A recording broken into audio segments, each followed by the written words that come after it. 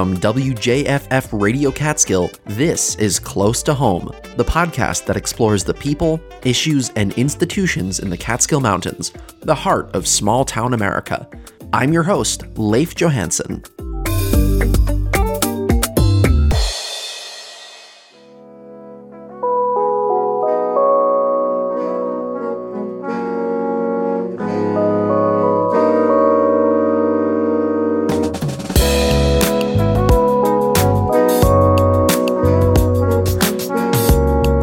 Hey, thanks for tuning in. One of the things that struck me in the last episode we did about the opioid epidemic in upstate New York was how everyone we heard from, even though they were from different backgrounds and they had different relationships with the opioid epidemic, they all agreed that even though there isn't a silver bullet to the problem, our education system needs to be a major part of the solution. Here is New York State Assemblywoman Aileen Gunther again. You know, there's not a gym open. And if there is a gym open, people can't afford it. You know, that's why we started the rec center in Monticello, but this year it's closed again. We were able to start that. And we had a lot of wraparound services and place to go till 7 or 8 o'clock at night so that kids would be safe. And in our schools, we have no social workers. You know, we used to have, a psychologist in the school, but we need those kinds of things in these schools. The nurse is important and social workers are important to have in there. You know, a lot of places like in Buffalo, they do have wraparound services in the schools, but they kind of pick and choose the areas where they are. But all kids need that help, whether you come from a wealthy school district. It doesn't mean that you don't need the same kind of education. Now, Aileen and others did talk about how we need to improve our curriculum about drugs and addiction, but in that bit there, Aileen talked about something called wraparound services. And that is what I want to focus on today. Now, what exactly does that mean? I had a hard time finding a single definition, but the term usually refers to a more holistic way of providing a broad range of services to a child. The idea is that any given young person needs access to lots of different resources in order to be successful later in life. They need a cohesive, supportive family, they need good nutrition, they need an education that fits the way they learn, and of course the list goes on and on. And obviously that looks different for every child. Some need additional psychological, medical, or educational services, particularly if they experienced childhood trauma or they have a disability. Now, most of the time, all of these services are separate. There's a lack of coordination between them, and as a result, we end up with an access problem. Way too many kids fall through the cracks. They don't get connected with the slate of services and resources that are needed to make them successful. Now, you probably see where this is going. Wraparound services are the opposite of that.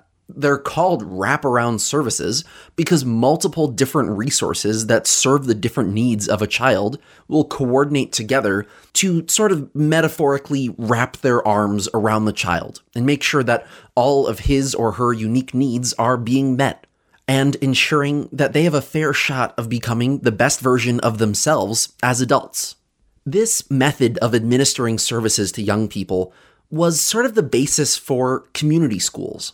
And you can probably tell why just from the name. Community schools try to take that old proverb, it takes a village to raise a child, and make it a concrete reality for students. A community school will work to centralize lots of different social, educational, vocational, psychological, medical, and family services, among others, under one roof, the schools. Now, if you're like me, and you went to a relatively standard public school, you probably had access to a nurse's office, a school library, a gym, and a handful of after-school activities. If you think about it, those services are normally ones you'd find spread all over your town, but they've been centralized at the school. Why? It's the cost and the convenience factor.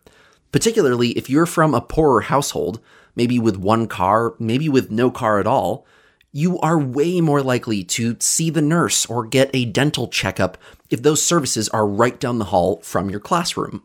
In fact, modern elementary school dental services are a major factor in why younger generations today tend to have pretty healthy teeth. This stuff works. But imagine taking that to the next level. in making available a broader slate of resources, interventions, and services to kids in school.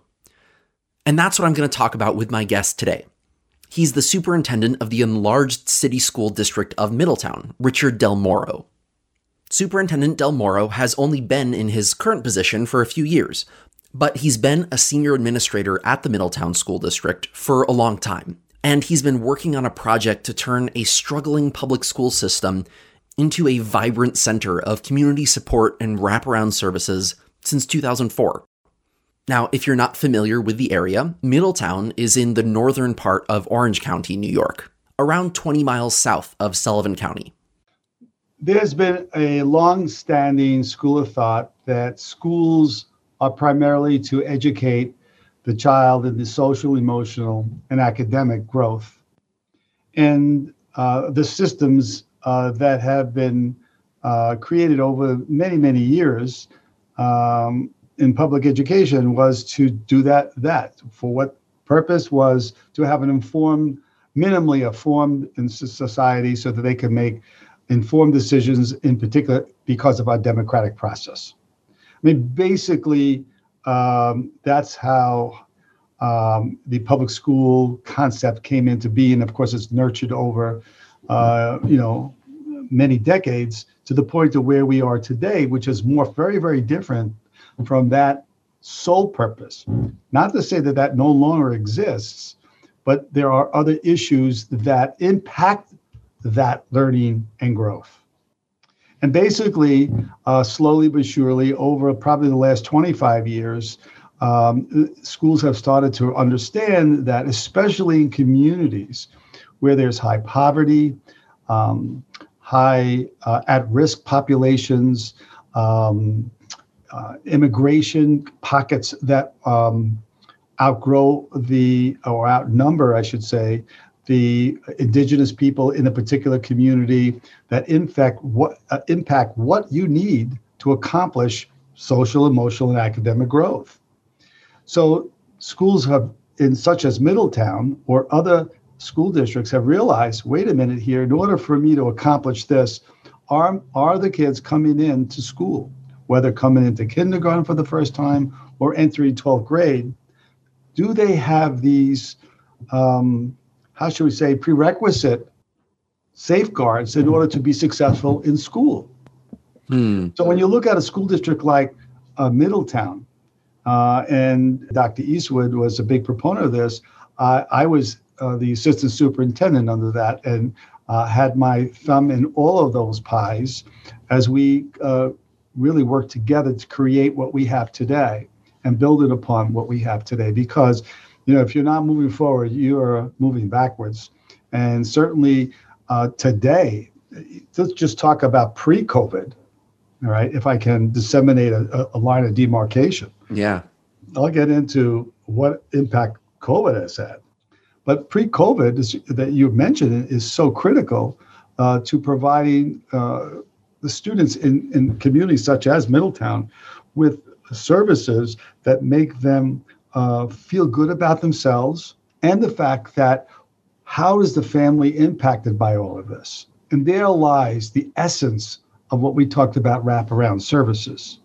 For example, we were very fortunate to be one of 16 school districts during the time of Dr. Eastwood's superintendency to be selected as a ratio top.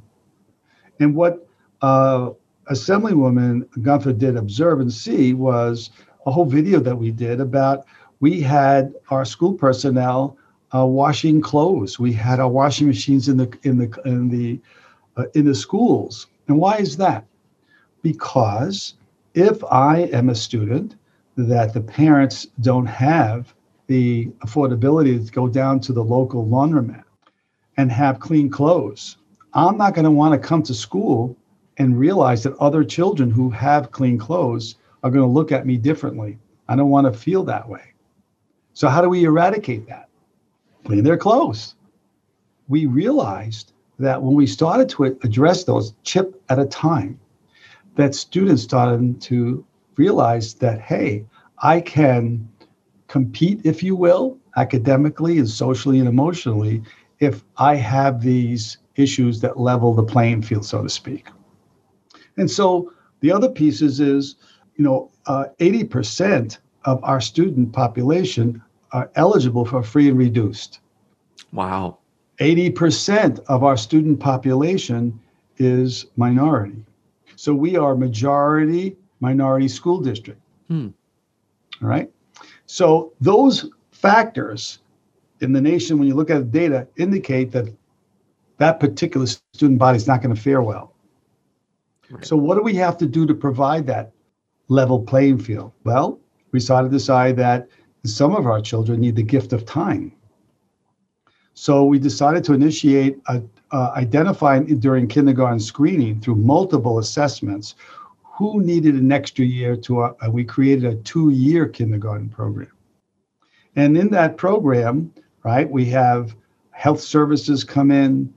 We partnered with, here you go with wraparound services.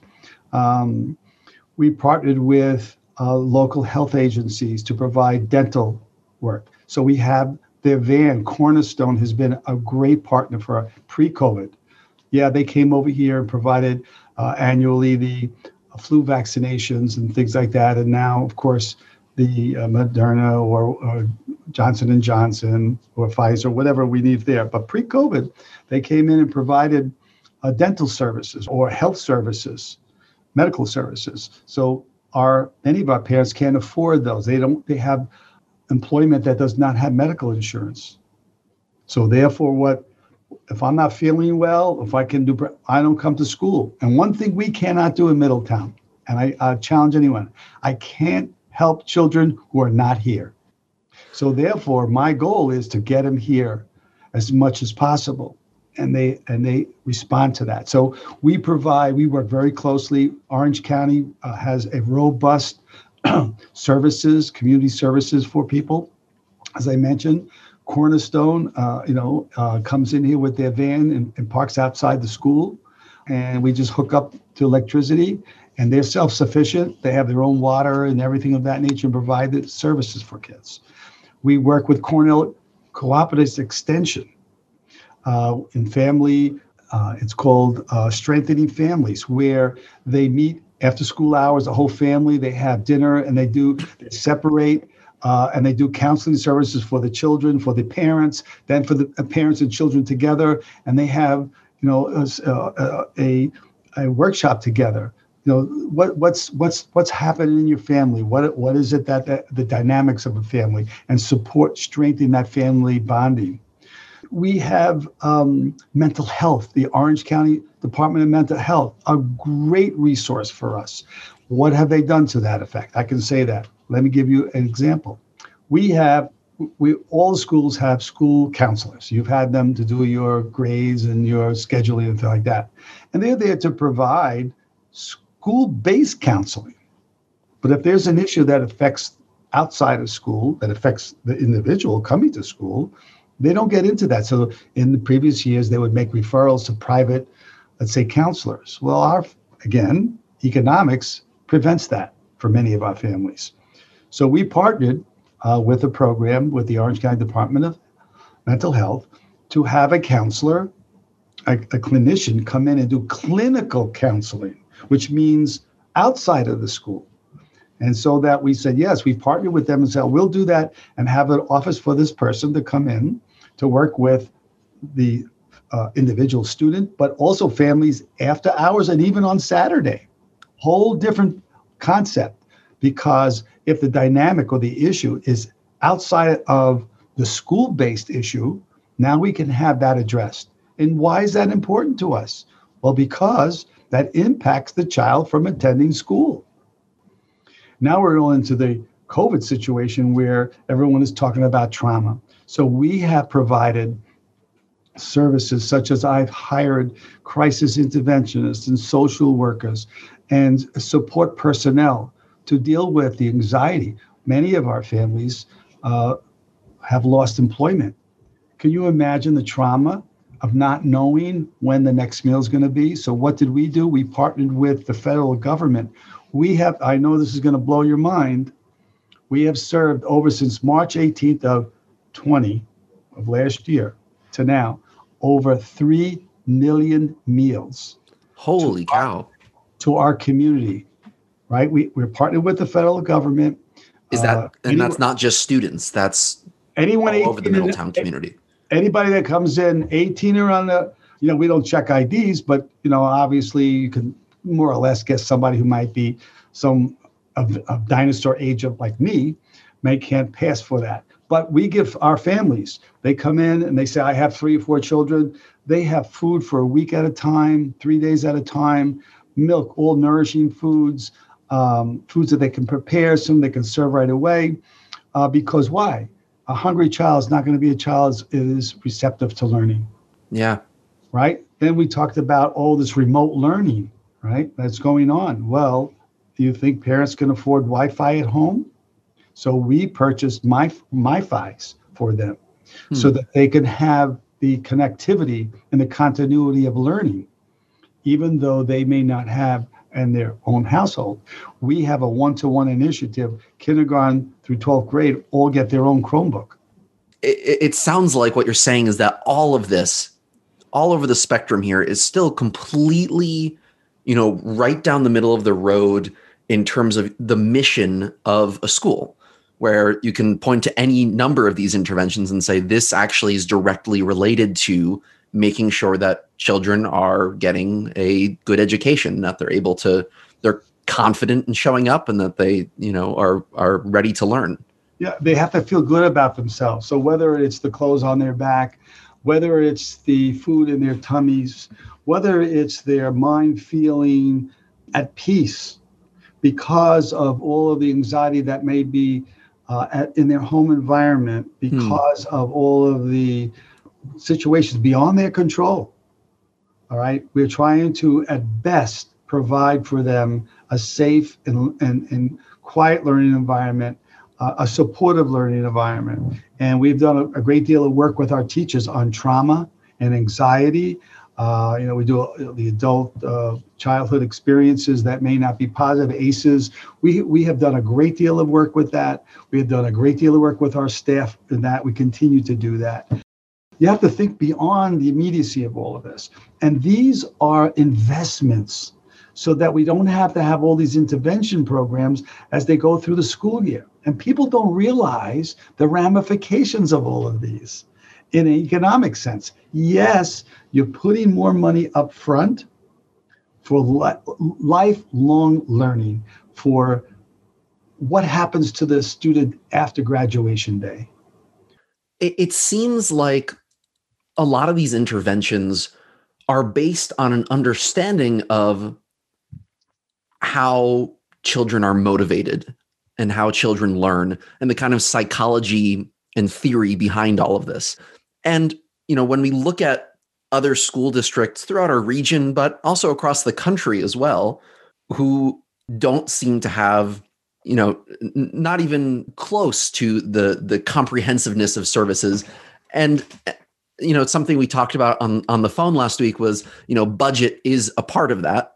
But it seems like there's also a lot of stuff where even if you don't have a really sizable budget and a lot of resources to work off of, the mindset of, how you kind of set up a school and a public educational system seems to not necessarily always be coupled with where the science is at and where the understanding of how children are motivated to learn is at. So I'm curious what your thoughts are on, first of all, how Middletown got to that point where you seem to, make a decision like we're going to follow the science and we're going to make sure that we're doing everything we can to keep up with the understanding of how it is that children are motivated, and why it is that other districts maybe aren't as focused on that. And I don't mean that in a negative way necessarily, but more like how can other districts, put a greater focus on that? I certainly don't want to be presumptuous and assume why a district puts emphasis on one thing and not another. Every community is very different. Every community has different needs and resources. But let's take away for a second the amount of staff that we've hired in this arena. Now, there's two major domains in every learning environment. There's the affective domain and the cognitive domain. And many of these support services are in the affective domain, what affects a child, right? And all of these agencies that I talk about, they don't charge us a fee to partner with. So, did we all know that Orange County Youth Bureau, Big Brothers and Sisters, Cornell Cooperative, Middletown Rexton Department, Middletown Recreational Center, YMCA, Access Urgent Care, ESTA Services, and on and on and on and on, all in Orange County, are we utilizing all of these? So I would ask myself, if I was in a school district that may not have all of these services connected to us, what do I need? What do I assess?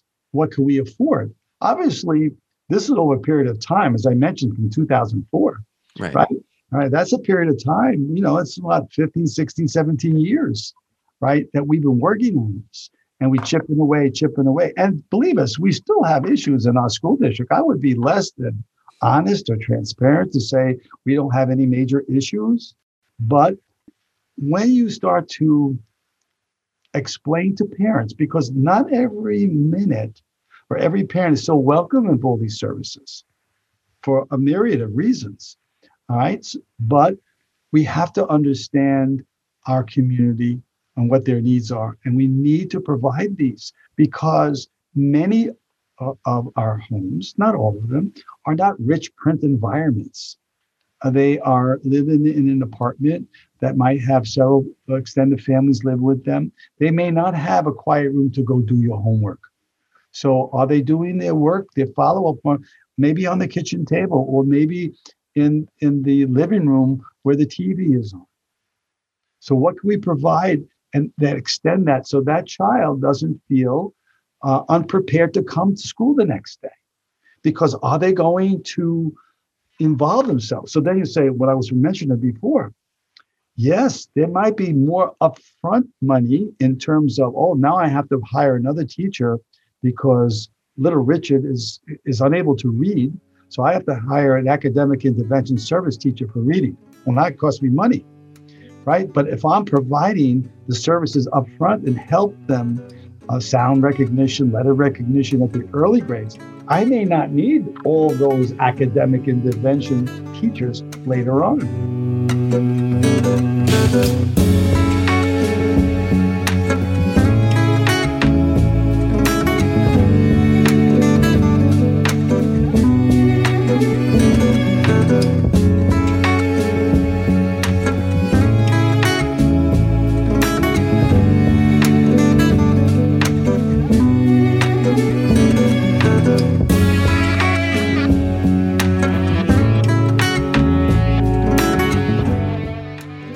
If you were thrown into, and this is, obviously totally a hypothetical, but if you were thrown... You'll get me in trouble with hypothetics.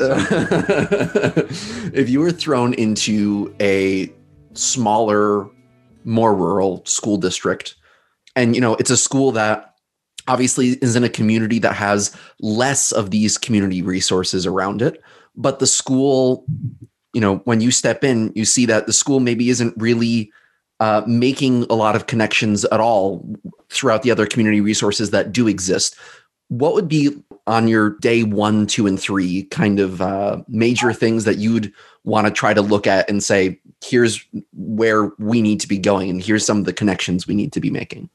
Well, the first thing I would do, it would call members from each one of the school buildings, be it not only the administrators, but the teachers. I mean, let's face it, the most important people in any school district, in my belief, is the classroom practitioner.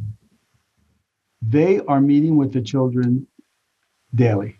Yes, the administration is the instructional programmer, the leader of that, absolutely very critical. But we have to access what the teachers know and what they experience. So I would get in key leaders from all of the buildings and say, tell me what you believe is a major, give me the top 3 reasons why you feel your students aren't performing, because I know you're doing your best, right? And then from there, determine what those needs are, and then find out and prioritize those needs and then make the connections to whatever resources I have in the community. And if I don't, what could we do in our district to effectuate that need within our even limited budget? Remember, this did not happen. All of these things that I mentioned that we partner with didn't happen in the first year. Right. So incrementally. So then you say, okay, what do we need the most? What is our most significant issue? Prioritize them. And who can help us? And if we can't get the help, maybe I can get some help in here, but I got to partner with over here. And look at some of our funding that we have district-wide. I understand that obviously each district has different amount of money allocated to them. And in a rural area, the ad valorem tax or the school taxes can only be an issue to a certain extent. So yes, I have to live within my means, but what can I do in prioritizing my needs by first find out what are those needs? If to say I want to go get old mental health issue, well, that might not be our main issue right now. Right. It may be more physical here. So what do I need to do about that? So that's what I would do. Last question for you, and then I'll let you get back to your important superintendent duties. It's another hypothetical, so I apologize. You suddenly become a benevolent dictator, and you have all of the resources and funding in the world to create and manage our education system and kind of shape it however you want. What are going to be some of the major investments that you as world education dictator would make? I would look at our pre-service programs, which are college preparatory or university preparatory courses that want to get into the field of education. We all know that there is a understanding that teaching is one of the most noblest of professions. But today is very different needs, as we've been talking about for 30, 40 minutes now, is just the scratch of the surface of what people have to be prepared in terms of really getting into the classroom and seeing beyond what is in a teacher's manual or a course syllabi or curriculum. Because in order to teach that, you have to have a connection to your child, because you can have all of the knowledge, right? How are you able to impart that knowledge? You have to make connections. So I think when we start to look at preparatory programs, yes, you have to do the cognitive, you have to do the curricular areas, absolutely. But how do you make those connections? So I think there has to be more work done in the area of mental health and preparing our new workforce as they enter into the programs, because as we are seeing, at least coming into our school district, we have to do a great deal of work in professional development when we get here, which is fine. But can we augment that if it's done preliminarily at the pre-service level, which we're not seeing very much of that happening. So if I had the wherewithal and an unending amount of money to do, that's where I would start to make those changes. And then at the school district level is to spend a great deal of time in more professional development in this area, because most of the time teachers who get into the profession understand the content, whether it's at the K-5 arena where they're more of a generalist in all of the areas, they teach all the subjects, as they become more specialized in the content area in grades 6 through 12, right? Most physics teachers know physics, but are they able to relate so that you would want more than just one section of physics? You want 10 sections of physics, because everybody wants to be in Mr. Johansson's physics class. Why? Because he makes it relevant and authentic.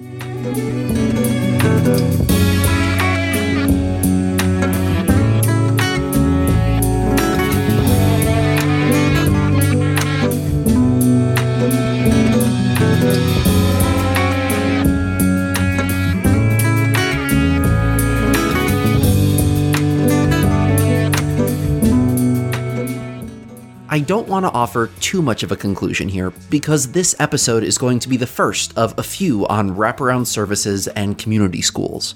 But I will say that yes, Middletown has more resources than Sullivan County's smaller and more rural school districts. But something that struck me about what Superintendent Del Moro was saying was that building partnerships with organizations and services in a community doesn't necessarily require a major financial commitment. More than that, it just takes time and energy. And it starts with identifying what exactly students need to bring out the best in them. If you don't know what the problem is you're trying to tackle, any hope of solving it is essentially out of the question. There often seems to be a sense among many schools that they should be inaccessible unless you are a student or a staff member there. Schools, of course, make it difficult to enter and get involved for outside parties because of safety concerns. And that's understandable. We have had too many incidents in this country when student safety was compromised.